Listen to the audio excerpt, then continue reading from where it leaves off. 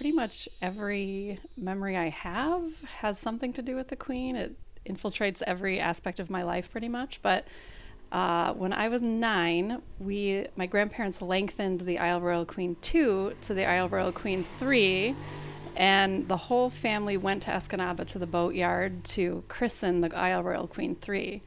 And they brought the bottle of champagne, but forgot to bring something to swing it at the boat with. So my stepmom, Marcia, had to take off her stockings. We put the champagne in the stockings, and then my grandfather, myself, and my 2 cousins that come after me got to hold the bottle of champagne and swing it onto the bow and christen the Isle Royal Queen 3. And that's when I was 9, and I just feel like that's the first time I realized what a cool, special, different thing it was to be part of.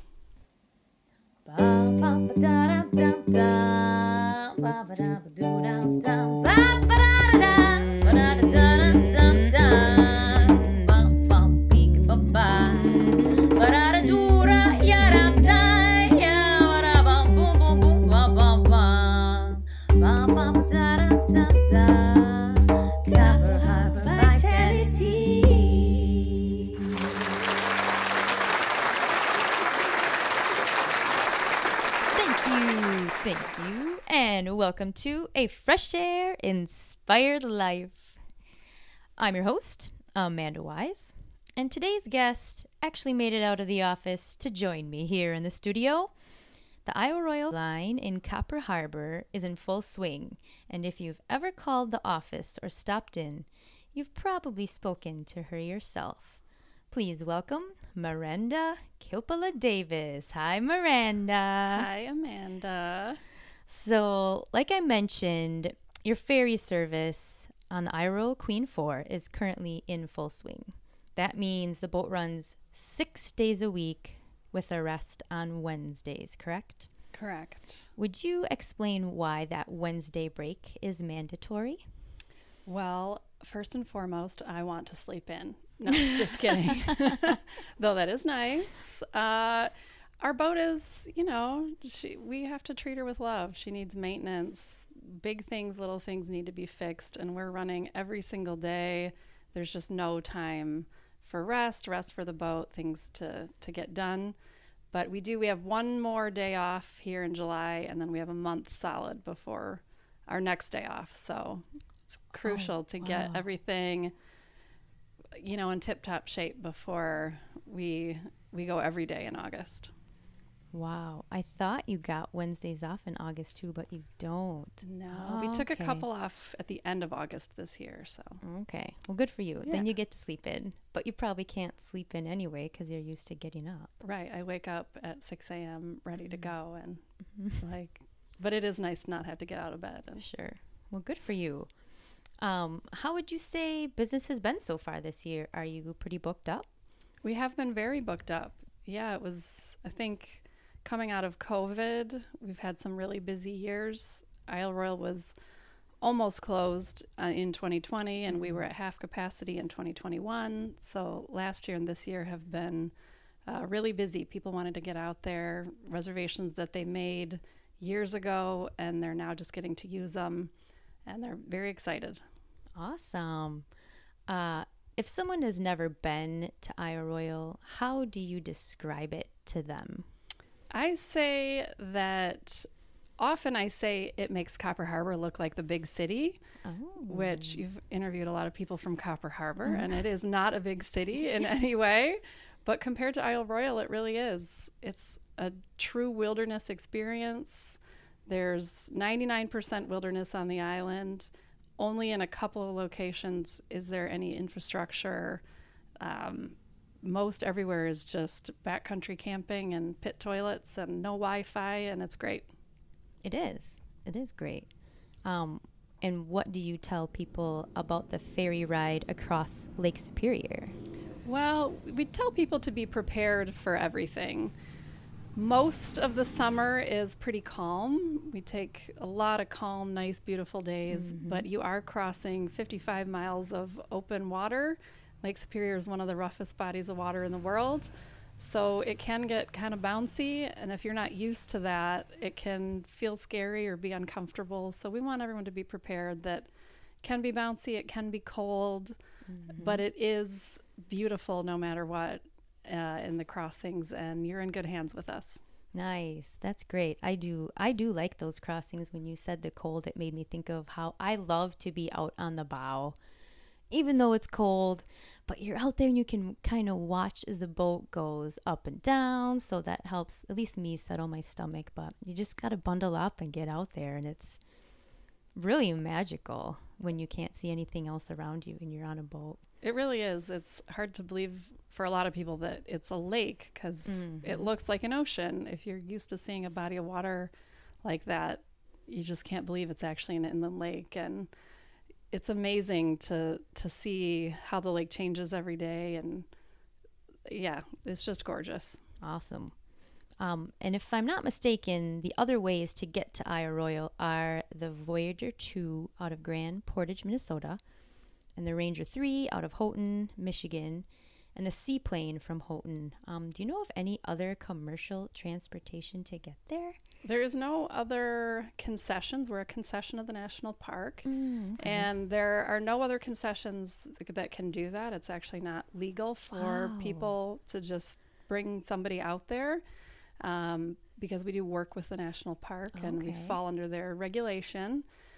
There are some groups that take small fishing charters and that kind of thing that are kind of springing up. Those are pretty few and far between, and they mostly from the Minnesota side because it's only 20 miles from there. Sure. For us, being closer to 60, it doesn't make a lot of sense for these small boats to go across. And go fishing. Right, Yeah. exactly. Wow, cool. I didn't know that. That's pretty awesome. And to the best of my knowledge, the Queen 4 is the fastest journey by boat, traversing in approximately 3 hours, depending on the seas, of course. Is that a good selling point for your ferry line, do you think? It has been. And when we got the Isle Royale Queen 4, it cut some time off from the Queen 3, so that was a big selling point. You can get to the island faster, technically, on the Voyager out of Grand Portage, Minnesota. But if you want to go to Rock Harbor, which is the main port on the island, and that's where the lodge is, it's a lot longer because they make several stops before they get to that point. So other than the seaplane, if you're going to the lodge especially, we're the quickest way to get there. Awesome. That's really cool. I've done a couple long-term trips on the island, and those were some of my most amazing experiences of my life. I love going there because it gives me a chance to just be and kind of work on my survival skills and stuff. I hope to do another kayak trip in the next couple years. What tips or advice do you have for someone who's going for a week or two? Well, a week or two is a really good amount of time to be there. I mean, the average stay is about 4 days. Okay. But we take a lot of people who just go for the day and you're only there a couple of hours. It's still great, but you can't really get out as far and see as much stuff.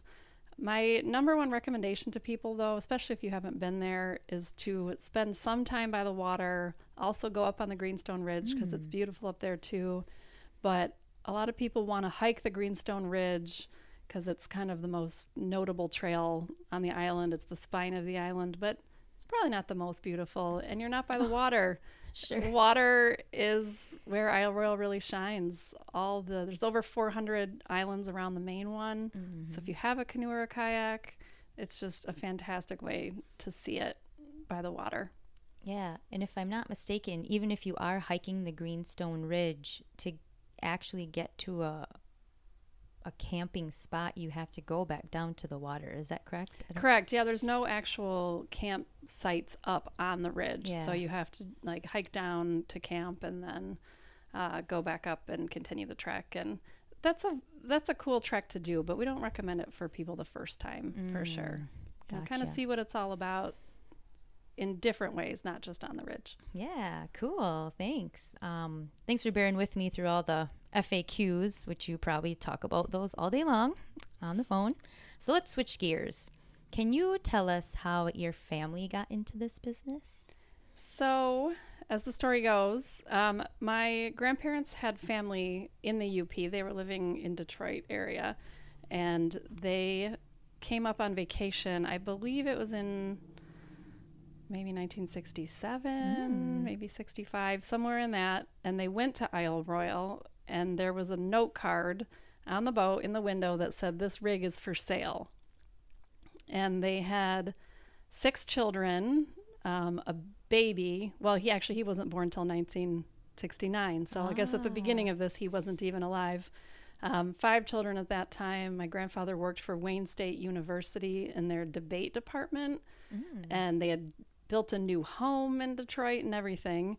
But he just became obsessed with the idea. He's always been an entrepreneur kind of a guy, and he became obsessed with wanting to own the boat. He didn't have a captain's license. He didn't know anything about it.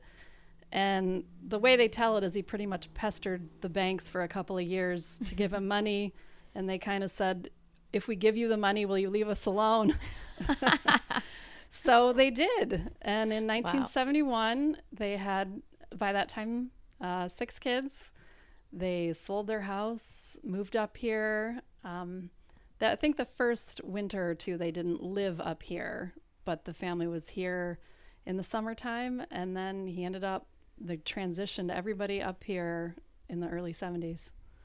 Wow. So did they take it over from another company running trips out to Isle Royale, or did your grandpa start the first line to go to Isle Royale from here? So the first Isle Royale line from here was started by the Cowpey family. Oh, okay. In the 30s, I believe. Oh, okay. And then in the 60s, the Isle Royale Queen 2 was owned by Ward Grossnick. He was the one who was selling it. And him, and they had a captain who was working for Ward who kind of stuck around for a couple of years until my grandfather got his captain's license. And then very quickly after that, my Uncle Don and my dad, Ben, they got their licenses, and some other family members too. Wow, cool. That is a good story. That's awesome. So decades later, the Kilpala family still runs the ferry to Isle Royale. Wow. Family-wise, your dad and Uncle John are currently captains. And your cousins and brothers have been in and out too, right? Helping? Yes. Yeah. Currently, my dad and John own it. And of all the cousins, I think there's only 2 of my cousins that haven't worked. So pretty much everybody has worked at some point. Some of them for many years, and they've gone on to actually work in the maritime industry. And some of them worked for one summer and hated it. And so at least they tried. It's not for everybody, but pretty much everyone in the family.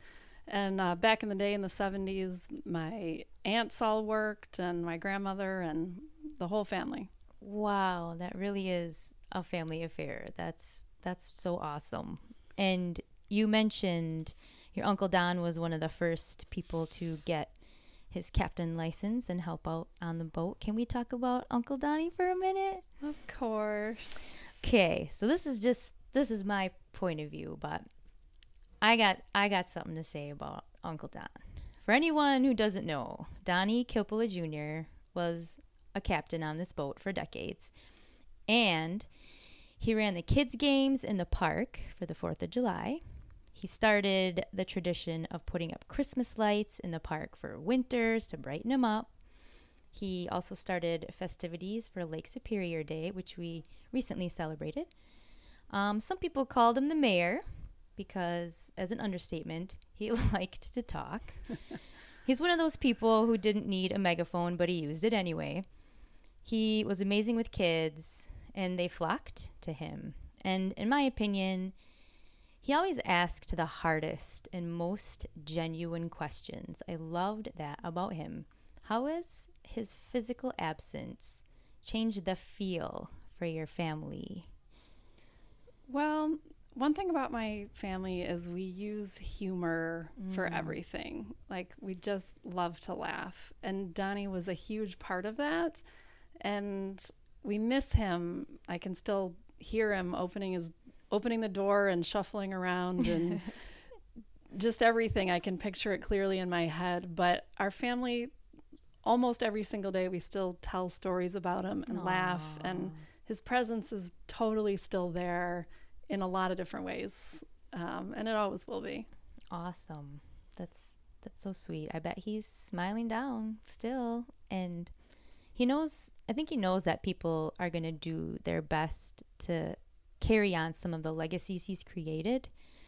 From what I can see, people are already doing that. Would you like to share anything about that at all? Well, so the 4th of July kids games, for many years I was doing the behind the scenes stuff anyway, like ordering the eggs and watermelon. And he was the one everybody saw, but I was the one who got the candy that the kids actually get and that sort of thing. So I was doing that with him for many, many years. And I always thought, well, when he's done, I'll be done.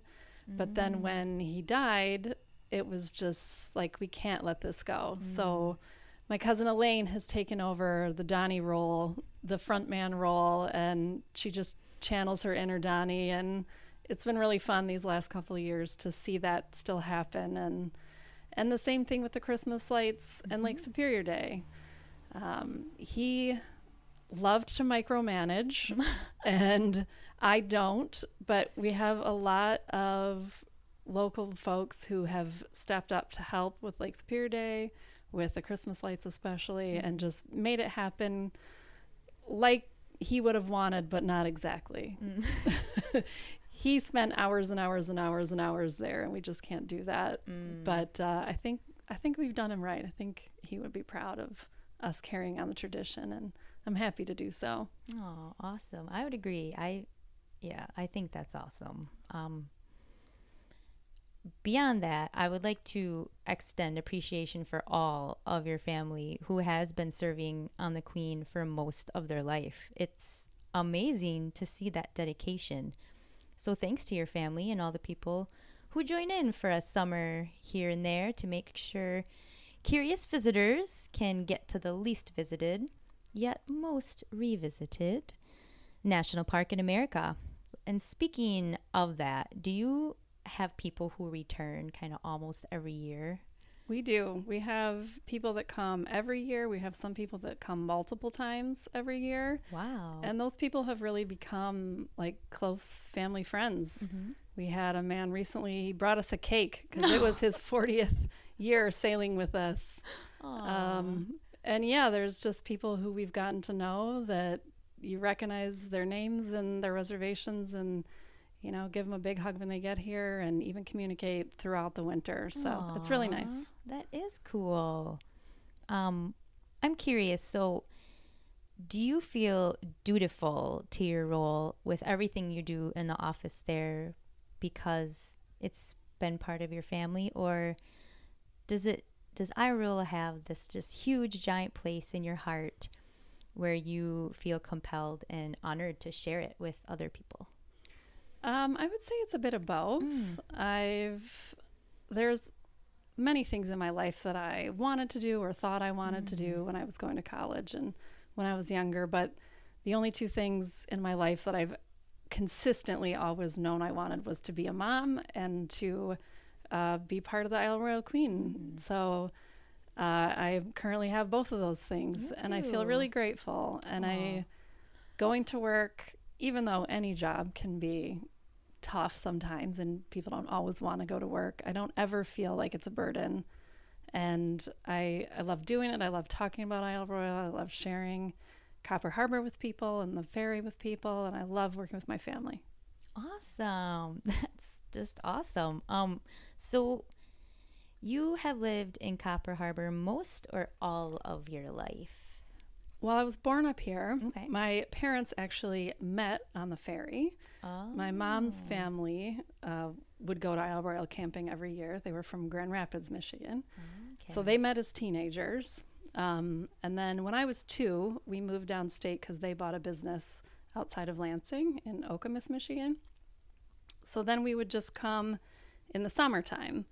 And wasn't until I graduated from college. I hadn't spent a winter here since I was 2. Oh. Just was sick of downstate and loved it here and thought, what the heck, go give it a try in the wintertime. And that was 20 years ago.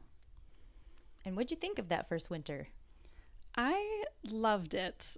I really did. I thought it was weird because there wasn't much snow at Christmas.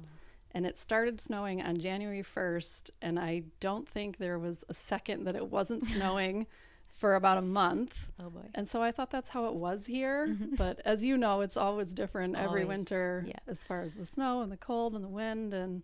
But I loved it. I still love winter. It can get long, but I love cross-country skiing and snowshoeing, and it's very beautiful. Awesome. I bet for you, because the boat makes its first run in May, usually, right? Mid-May-ish. It's almost like winter stops, and then all of a sudden, before you know it, the boat is coming back to the harbor for the summer. How does that length of time feel to you? I'm just curious. Yeah, it's these weird seasons of my life, I guess. Like we run until the end of September, and then we have a little time off where we're not doing too much. But then the reservations start at the beginning of December, and we work all winter taking reservations and getting the gift shop ready and all the boat ready and all that stuff. So there's not a lot of downtime, but it's mostly done from home. And then all of a sudden the Queen is back up here and we're ready to go again. Wow. So it's an interesting cycle. It is. What a life. Your gift shop is way cute, by the way. You got some really cool stuff in there. Thank you very much. Yeah. So besides some of your winter things, what are some of the other things you like to do up here? Well, I love hiking. I love berry picking. I have kids, like I said, so they love to do all that stuff too. We get out a lot into the woods, and they love to swim. I don't love to swim because I don't like to be cold. Oh. I don't like cold water very much. But we spend a lot of time taking them swimming various places because they don't care how cold it is. And also boating, as much as we can get out on the water, either in canoe or kayak or a motorboat, or we have a pedal boat, so that's pretty fun. Just trying to be outside and enjoy nature as much as we can when the weather is good. And I have a lot of really good friends here too, so we all try to get together as much as possible, us locals, and enjoy time together. Nice. That's great. I know you like to listen to podcasts, but as a guest this time, is there anything you'd like to say to the audience today? Well, okay, so I've been thinking about it while we were talking, and if I'm going to get serious, I would say that living and working in a tourist town really makes me see that you don't have to agree with somebody to be kind to them.